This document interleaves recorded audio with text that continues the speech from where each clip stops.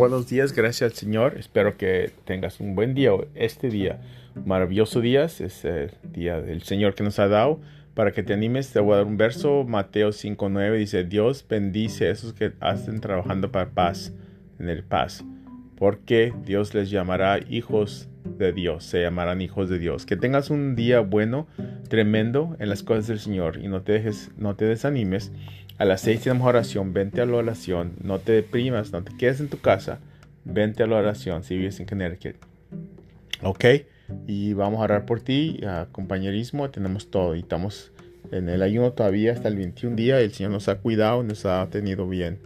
Revelación de la Biblia, de las cosas de Dios. Que tengas un tremendo día y te veo a las 6 de la noche y voy a estar live en Facebook. Si tienes una pregunta, mándamelas en el Facebook. Amén.